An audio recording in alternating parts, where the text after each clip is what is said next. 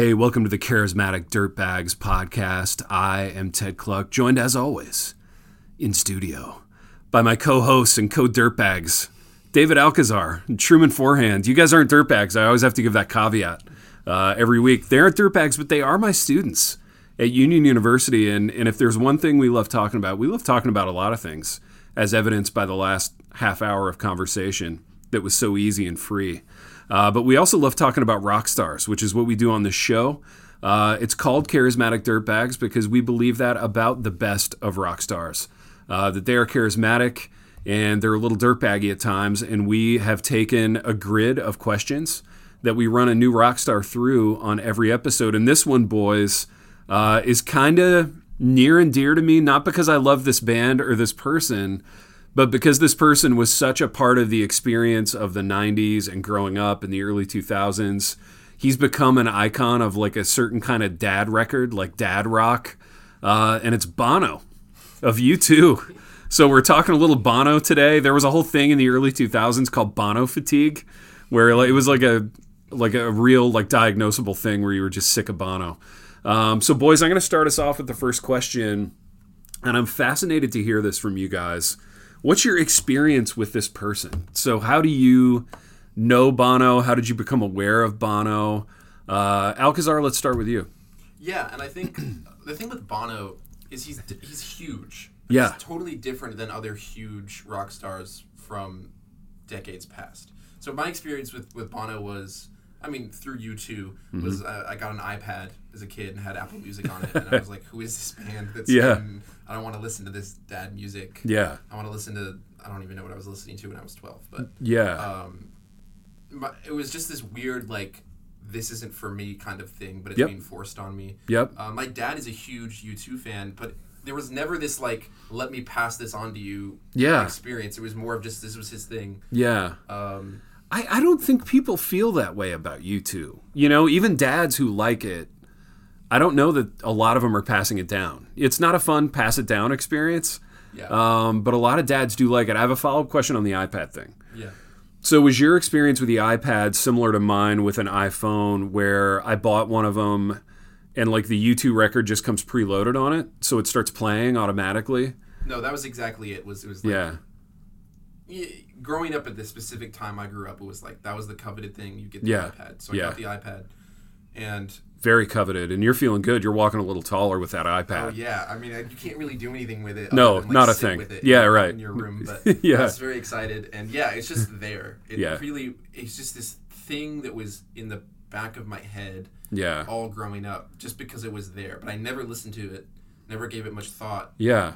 Did it? Oh, sorry. So it didn't fill you with white hot rage when you would like plug in the iPad or whatever, and it would just automatically start playing, which is an experience that I have probably once a week to this day. It's completely mysterious.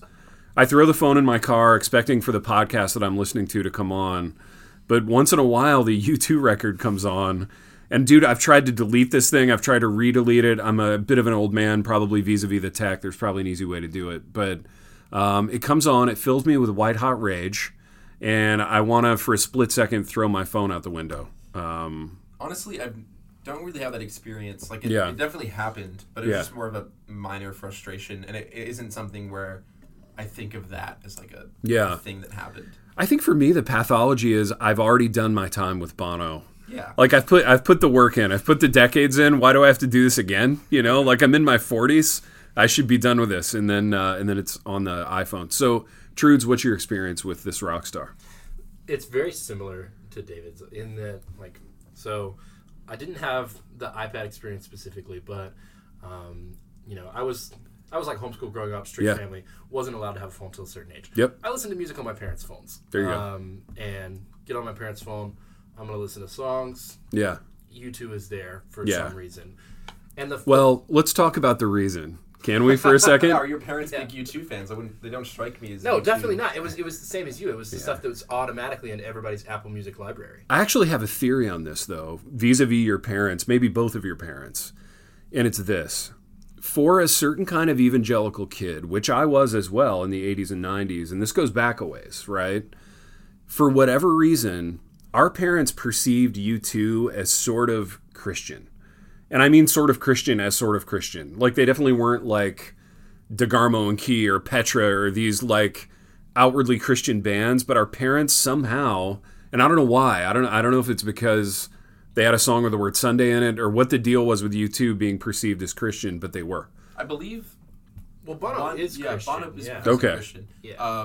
And that's also, I think that's a universal experience, and it just depends on when you're growing up. Because I had that experience too, where strict family, at a certain point, they were strict, and they wanted me to only listen to Christian music. And then it was, how can I find bands that aren't Christian, but are letter of the law, not Christian? letter of the law, not spirit. So you're experimenting with like some Anne Boleyn and like you're. Well, I somehow 21 Pilots was the band. That's it. Yeah. Dude, they are the U2 of your generation, in which is a certain kind of Christian dad loves them, right? And that self-same dad is like allowing you to experience it as sort of your like gateway drug into secular music. It's 15, fascinating. 20 years from now, absolutely, there are going to be dads who are like, you got to check out 21 Pilots. Totally, dude. Totally.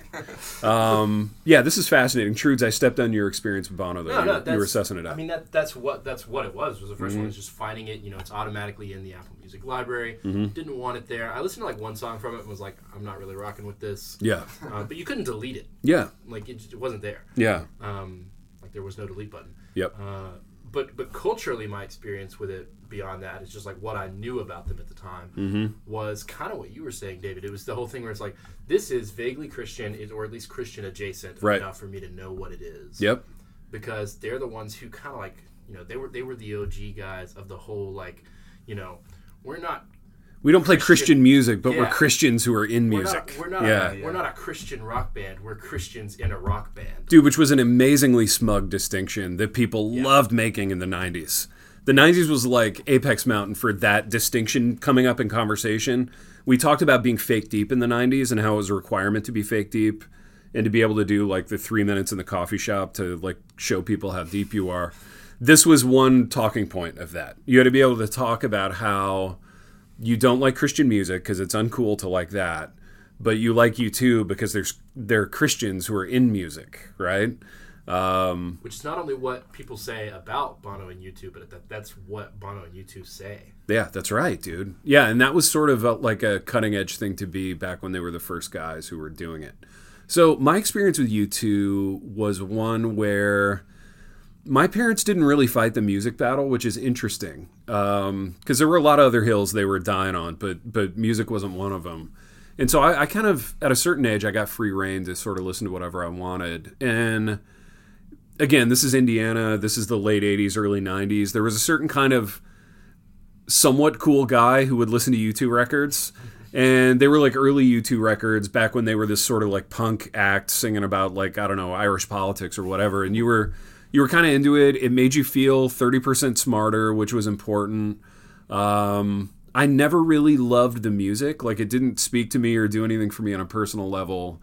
But I liked thinking of myself as the kind of guy who had a couple of U2 records in his collection. You know what I mean? So that it wasn't all like Poison and Motley Crue and like meathead music. So that was one experience. But then going through the 90s, becoming a young adult in the early 2000s, Bono getting into the activism, and he's all of a sudden like the poster boy for all these issues. And like, then if you were a certain kind of, and the term social justice didn't have all the baggage that it has now. It was still kind of an early term. 20 years ago, it was kind of new. And if you were the kind of person who purported to care about that stuff at all, it was kind of important to like U2 and important to like Bono and like what he was doing. But then people got really sick of him. And Bono, and this is another question that's sort of off book, but I want to hear you guys on it. Bono became the first rock star that I can think of that like people got sick of in a wholesale way, and where his kind of version of himself, it outstripped even, like, we put up with a lot of outlandishness from rock stars, right? They can do ridiculous things, and in fact we like it when they like, I don't know, throw a TV out a window or like I don't know, get into some tabloid thing or whatever. But Bono sort of being a professional great guy just sort of got on everybody's nerves at the same time. And it was a really funny pathology. Do you guys have anything to say about that? Well, I think what happened is if what we're we're talking about whole charismatic dirtbag, this is what we want or don't want from rock stars. People are okay with rock stars being cooler than them. Yeah. But they're not okay with rock stars being better than them. That's so true. Keep going. Like, in fact, you almost want them to be worse than you. Yes. Because they're living a wholly different kind of life. It's the one way that you can feel superior, right? Yeah. Like, I'm a better person than this guy, even though he's, better looking and more charismatic. Better looking, makes more money than I'll ever have. He's known the world round. Yeah. So you don't want a rock star who's like, also, I'm better than you. And yes. the whole, like, every time I clap, somebody dies. Like, the whole, like, that shtick. Exactly. Yeah, and Bono kind of made it his job to be better than us. And if you're from Indiana and you have a chip on your shoulder anyway about everybody thinking they're better than you, Bono doing it professionally was like, it was a real kick in the teeth. But Alcazar, your thoughts on that before we work through the questions? I think Trudy is absolutely right. Mm-hmm. And I think the way I view it is like, people like, I think an example of this, and we should definitely talk about him on the podcast, but like people like when Kurt Cobain is being edgy on stage and being like, this social issue that I care about is a big issue. Right. And like, there's definitely a very clear avenue for rock stars to do that. But once it was all consuming. Yeah. Is he's just like, I'm this it's his thing 24/7. Yeah. And you like, dude, there's even something kind of goofy and kind of self-referential about rock stars doing the activism thing. It's almost like a ha-ha. Yeah. And like if Cobain does it once in a while, or if somebody from Motley or Poison or whatever is like, listen to me talk about this issue for 3 minutes, you're almost like, yeah, it's a certain kind of rock star flex. But Bono doing it the whole time. I think a perfect example of it is because every year it's that season again. It's Oscar season. Yeah. Noms are out tomorrow. Mm-hmm.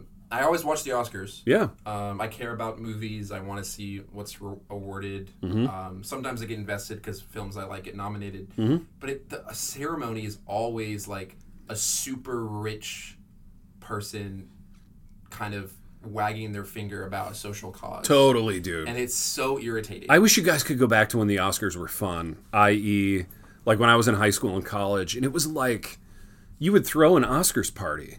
Yeah. And you would have a bunch of people over, and it was always like somebody really funny hosting it and kind of roasting people and kind of doing some banter with the audience. Dude, there was no performative like virtue signaling at all. It was a blast. But yeah, those days are long gone, unfortunately. And I think Bono helped usher in this era of like, hey, don't forget what a great guy I am. Well, even I think there's forms of it that people can accept from celebrities and forms that people can't. Mm-hmm. Because even if it's somebody like Cobain or tons of rock artists and artists generally have done it. But the thing that you can accept, I think, is when like the celebrity or the artist is saying like, hey, we're all going to kind of fight the man on this, mm-hmm. right? And that's what Kurt Cobain did. Whereas with Bono, it was never like fighting a social issue. It was always more like a charity type deal. Yeah. And so it's like, it's not we're going to fight the man. It's mm-hmm. look at how compassionate I am. Yeah. And like, look at how much money we're giving. Yeah. Even though he's asking you to give money and he's the one with all the money. Right. Fighting the man is rock star. Yeah. But being a great guy isn't necessarily a rock star move. Or a dirtbag move. It's fascinating. You had a thing, Alcazar. Oh yeah, I think if you want a biblical example, I don't want to call him necessarily a Pharisee, but no one likes the kind of person who prays in public. Sure. And I think that's what he's doing. Dude, but so this is fascinating, and we could go down like all kinds of digressions, and I want to do one. Tim Tebow was that guy, praying in public. Like don't do your praying before men. Tebow's like, hold my non-alcoholic beer while I do all my praying before men, right? So, and he made this his brand. It was literally like on the t-shirts, and it was the whole thing, and people adored him for it. Now, I think the difference is, and I want to hear Trude you on this because you're a sports guy too, like Tebow was only really in the consciousness for like a 3-4 year run. Bono was around for 3 or 4 decades, and I think it's a different level of fatigue that kicks in when somebody's around that long. But talk about that difference, because at first blush, they were kind of doing the same thing. Yeah. Well, I think there are a few big differences. The first one would be, would be what you said, is that people just didn't have as long to get tired of Tebow's shtick. Yeah. The other thing would be that there's a lot more that we can tolerate from an athlete on that level, because athletes are a lot closer to being normal people. Yeah. And that most of them come from normal backgrounds, normal upbringings. and then they're kind of reaching this level. Yeah. And so there's a lot more normal person kind of an energy there. Like, they're not always hot, they're not always cool. Yeah. They're just good at a thing. That's right. And then the other part of that is I think Tebow is kind of a joke. Yeah. Like, he was popular within a certain community for a little while. Yeah, now he's got a book out every month. It sells at Yeah. Michael's, and your mom reads it, And even as a sports analyst, he's Yeah. not very good. Nobody cares what Tim Tebow has to say on ESPN or whatever. Correct. Like, he became a punchline once he was done. Yeah. So it even happened to him. Yeah. Yeah, the greatest thing about Tebow, and people will hate me for this, was how he played football. Like, he was an absolute stud, dude. He was a warrior. He would go at you.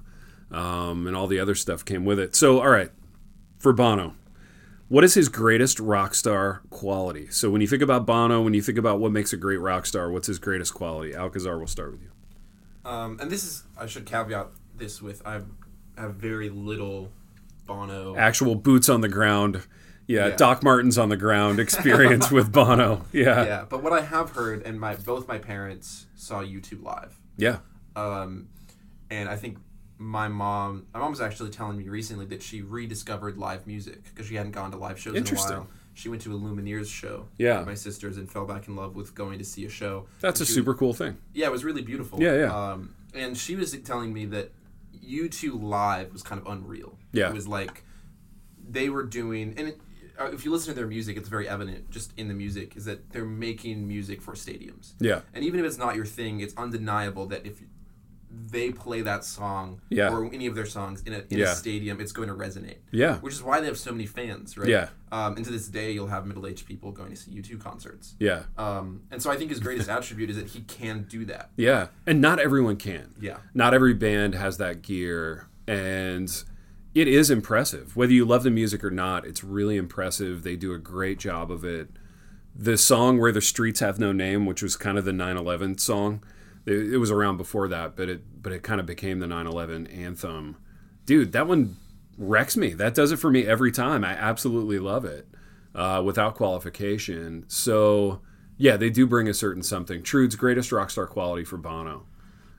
I think there's two of them. Mm-hmm. One of them is, I do think he is genuinely like a generationally talented performer. Like, yeah. The energy, the level of buy-in that he has, the level of buy-in he can get from the crowd. Yeah. The energy, all of the personas that he created for himself. Yeah. Like the point where he was like, my persona isn't enough anymore. I need to create self-referential personas. And he had like the Fly and stuff with the full leather outfit and things like that. Yeah.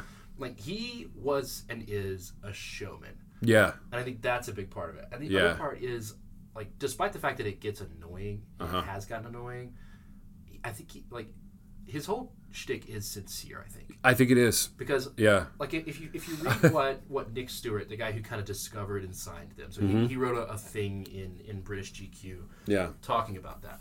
And he talks about what it was like the first time he saw them when they were a nobody act, and they were performing and everything, and they were just kind of like a little regional sensation. Yeah. And it was same Bono, it was same U2 as what blew up. And he's playing this little pub in front of 20 people like it's Wembley Stadium. Yeah, and he's playing it with the same energy as a performer, but also with the same charity, semi-Christian, good guy shtick. Yeah. And so, for better or for worse, it was real. Yeah. No, that's why I wish he was more self-aware, because it seems that he's very earnest about, like, I think he genuinely cares about a lot of these issues. Yeah. He just doesn't know how to do it. I think he just he needs some PR. Yeah.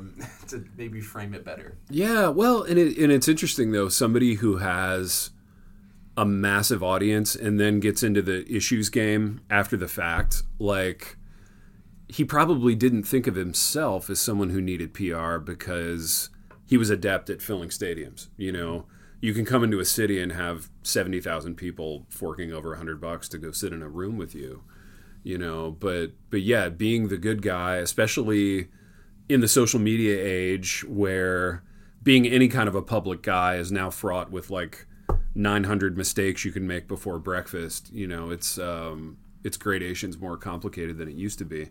I think Bono's greatest rock star quality. You guys have touched on some great ones.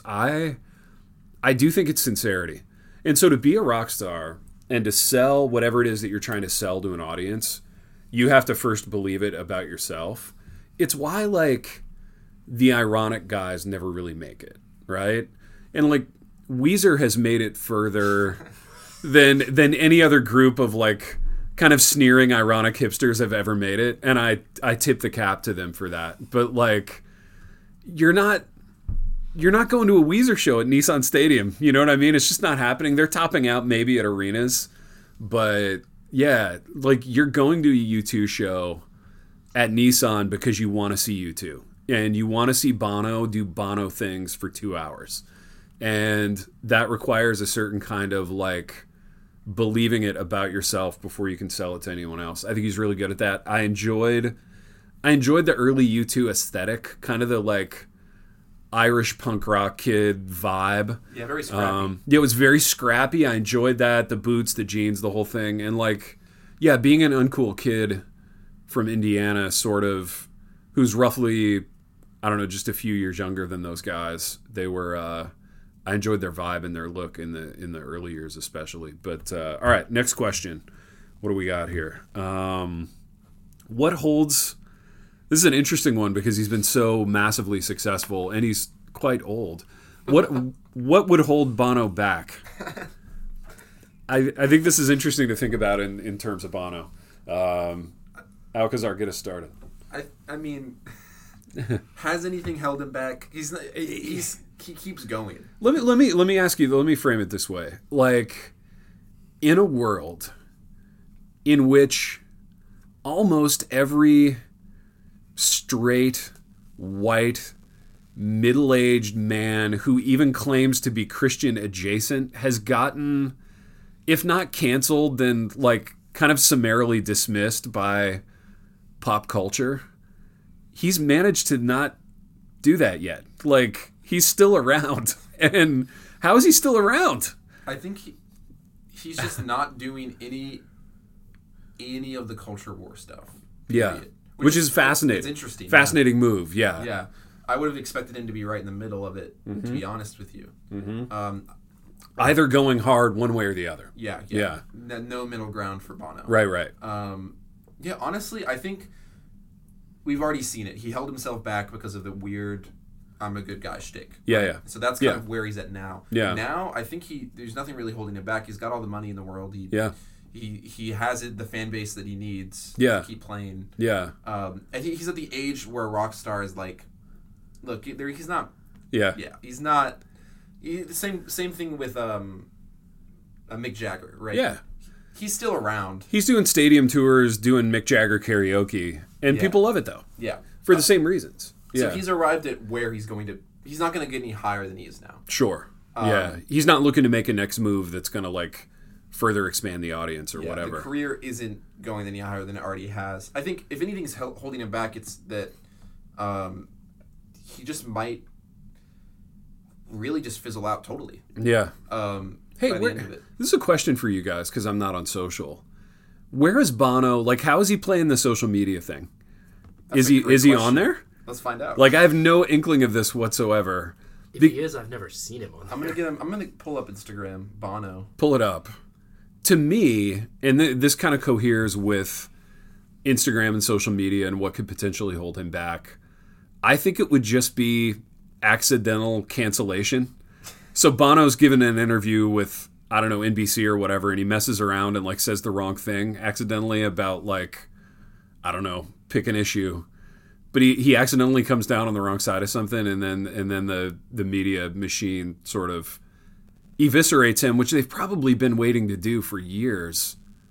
I don't know. I think it would be accidental cancellation. Trudes, what holds Bono back potentially, in your mind? Hold on, guys. There's an interview of Bono and the Pope talking. Solid. On their Instagram last December. Dude, he personally does not have Twitter. It's just U2. Okay. Same thing with Instagram. So that probably helps him. U2's Twitter, what is that looking like? Are they retweeting some NBA highlights, or what are we looking at there? It's pictures from tours, pictures from fans, pictures from old tours. Okay. And then with the occasional, like, they posted for, like, MLK Day. Dude, where does... Okay, this is an interesting rockstar question. Where does having an audience with the Pope and letting people know about it rank in the pantheon of, like, rockstar flexes? It's up there. I think it's a huge flex, dude. I kind of am into it. Like, honestly, because we're kind of clowning on him today. We are. But it's kind of endearing. Dude, the more I have this experience, the more I'm into it. Yeah. Look at him. He's still got his earring in. He's still got the hair dyed. Dude, all right, let's do 2 minutes on the colored glasses, okay? Because they've always been there. They've always been there. The colored Bono like sunglasses, or is he going shooting? These are like skeet shooting glasses, aren't they? Like it's weird to me. The Fly persona had genuinely dark sunglasses, but yeah. So there's a departure on the books. Yeah.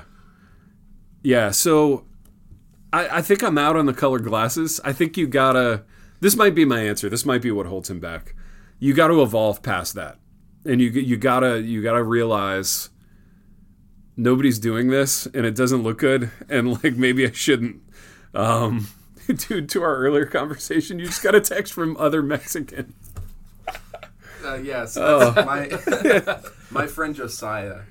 When I first came to Union, I'm part Hispanic. He's part Mexican as well. Mm-hmm. It's a very white campus. Yeah. So there's a joke in our friend group that we're the only Mexicans at Union, which isn't true. Yeah. So he's in my phone as other Mexican. I'm in his phone as other Mexican. There you go. So well done. Yeah. Nice, boys. See, if Bono had somebody in his phone called other Mexican, that would get him canceled. Yeah. Like if he was at a dinner with like, Greta Thunberg and like Joe Biden and I don't know, the Pope, like they would see that and it'd be problematic. That's true. Yeah. To your point about an audience with the Pope, though, you can probably count on one, maybe two hands, how many, musical artists ever. Right, dude. Like who else got that? Like, I don't know. Did Elvis Presley get it? Yeah, somebody's gonna actually us on this because they know more than we do on it. Elvis talked to Nixon. He probably could have talked to the Pope. I bet he talked to the Pope, dude, at some point. But I think there's a difference between meeting the Pope and having an audience talking. That's right. That is true. Yeah. A lot of people are probably like shook hands with the Pope or whatever, but like, having a sit down, recording it, having it be a thing, that might be rarefied Bono level stuff, and I kind of respect it. Well, I think Bono having an audience with the Pope and Bono not being like controversial or canceled or saying anything that would get him those things. Yeah. Has to do with his weakness, but also it's where his weakness becomes a strength a little bit, I think. Yeah. In that like his weakness is being corny and kind of getting you to roll your eyes. Yeah. But as a part of that, that's the most extreme reaction he can get out of you. Yeah. You're going to roll your eyes, but you're not going to hate him. Because the thing he chooses to focus on as a visible Christian has only ever been like, giving money to the poor or something like that. Yeah. And like he was bad at it and he didn't say it very well, but also it's hard to be like, you're a bad person if you want to give money to totally, the poor. dude. Yeah. And maybe you guys follow it more than me. Has he taken the like turn into horrible theology? Do we know where he's at theologically? Like he I don't know where I don't think he has he doesn't have a public theology beyond I think like loving people and giving to the poor. Yeah, I think you're right, Trudes. Yeah, it's never really been articulated. Like he's never talked about like the inerrancy of Scripture or like what he believes about what the cross accomplished or whatever. We've never gotten there. But here's the thing, you guys. I wish I liked the music more. Like I want to like this guy. Like I do, and I wish I was really fired up about the music, but even when I was faking being into U2 in like the early 90s and the late 80s just to look cooler, like I never really was in on it. I would sit in my room and listen to like Rattle and Hum, and sort of the pathology was I'm sitting there in my little rocking chair in my little room and like trying to talk myself into it, I'm like, this is cool, right? Like I like this. Pride in the name of love, this is great. I don't know what he's talking about, but I'm in, but I was never in is the problem. I think I like his music. Yeah. I don't like it enough to. He's not on my playlists all of the time, or they aren't. Yeah. I think I listened to them because we talked about doing this episode back in November, December. So I listened to some of their albums, and it's good music. I think if I can step back objectively, I can easily say that it makes sense that a lot of people like it. Yeah. It's just for whatever reason doesn't quite. Yeah, I always filed it under good music that I'm not into. Yeah. Which is a lot of people, right? I mean, that's most bands, if we're being honest. Like, I'm not into everybody, but I assent to what they were trying to do. They did it very well. Yeah. Last question. Trudes, we're going to start with you on this one. What's the trajectory? Self-parody? Death? Continued artistry? Those are the selections. What's the trajectory? So I think we've hinted at this already. Yeah. But it's self-parody. Yeah. And in fact, I'd say we've already been there for a little while. We've been there for like a decade, maybe. A decade plus. Yeah, we're neck deep in the self-parody at this point. It's self-parody until he dies. Yeah. Unless something changes. But that doesn't necessarily have to be a bad thing. You know, he put in his time. He's kind of earned his stripes. He can be self-parody of Bono at this point. But I don't think there's anything that illustrates any better where he's at right now than that his choices in terms of things outside of music. So last year I went to see a movie with my family called Sing 2. Okay. It is the sequel to Sing. Uh-huh. Matthew McConaughey voices a koala. Yeah. And in it, Bono plays a singing lion who was a big star in the 90s, has quit making original music, and then comes back for a legacy show with this like up-and-coming artist who like adores him. I love it. That's literally self-parody. Like, yeah. It is him. Yeah, and it's a certain kind of like I'm in on the joke self-parody. Like I had a similar experience where I went to see this 80s Christian hair metal band called Stryper. Oh, yeah. And Stryper was like in the 80s they were wearing like yellow tights and like no shirt but a clerical collar. Like they were just going for it over the top. So I went to see like middle-aged Stryper, and the first and largest question that I had was, do they get to joke about themselves? And if so, it's going to be a really fun night. And they did. And it was a fun night. And they were kind of making jokes about tights and like being old rock stars and stuff and playing the hits. And it was real fun for everybody. So I think Bono can deliver that. But I'm going to zag on this one a little bit. And I'm going to say they've been laying low here for a while, right? You haven't heard as much about... I mean, dude, swing a cat in any direction in 2023. Everybody's an activist, right? Like everybody's an activist poet or an activist whatever. So his shtick is not as singular as it used to be. I think they're going to lay in the weeds for another couple years. I think that as a band, they have one more album full of heaters in them. I think they're going to put out a record, and it's going to kind of be like, we're back to doing music. And it might rip, dude. It might be awesome. That's what I would like to see trajectory-wise from U2. I think they have it in them, and I would be here for it. Your thoughts? I agree. I actually was going to say that. Okay. I think there's a distinct possibility that, I don't know, you can only do one thing for so long, and I have a feeling that there might be, might not even be an album. Yeah. There might be just something that dude, they make a song for a movie. Like, yeah. You know, they Paramount puts out like Top Gun 3 in a year and a half, and U2 does the title track, and it rips, dude. It goes so hard, and everybody's like, oh, yeah, U2, they're back. It kind of coheres with like Tom Cruise and Maverick being back and the whole thing. I could see it. Yeah, I think there's going to be something like that. Maybe they get a song in the summer, something goes on. Yeah. Maybe movie. Maybe they get an Oscar for doing a song in a movie. Yeah. Which I actually just remembered. One of the first times I really knew that Bono was famous was my parents got me this like Oscar book, and it was like every year that the Oscars happened, it was like here's who won, here's who's nominated, and it had like little stories in it. What an awesome thing, by the way. So much fun, especially for a young kid getting into films. Yeah. And I remember I didn't really know much about U2, and I just read like the best original song that year. It was like early 2000s. It went to Eminem. Yeah. He wasn't at the show because he didn't care about it. Right. And everyone thought U2 was going to win. Yeah. That was the first time I think that was like right when they started being very much washed. Yeah. They made a song for a Scorsese flick. Yep. It kind of showed up. Yep. This is the This is our big moment. Yeah. It goes to Eminem, who's like...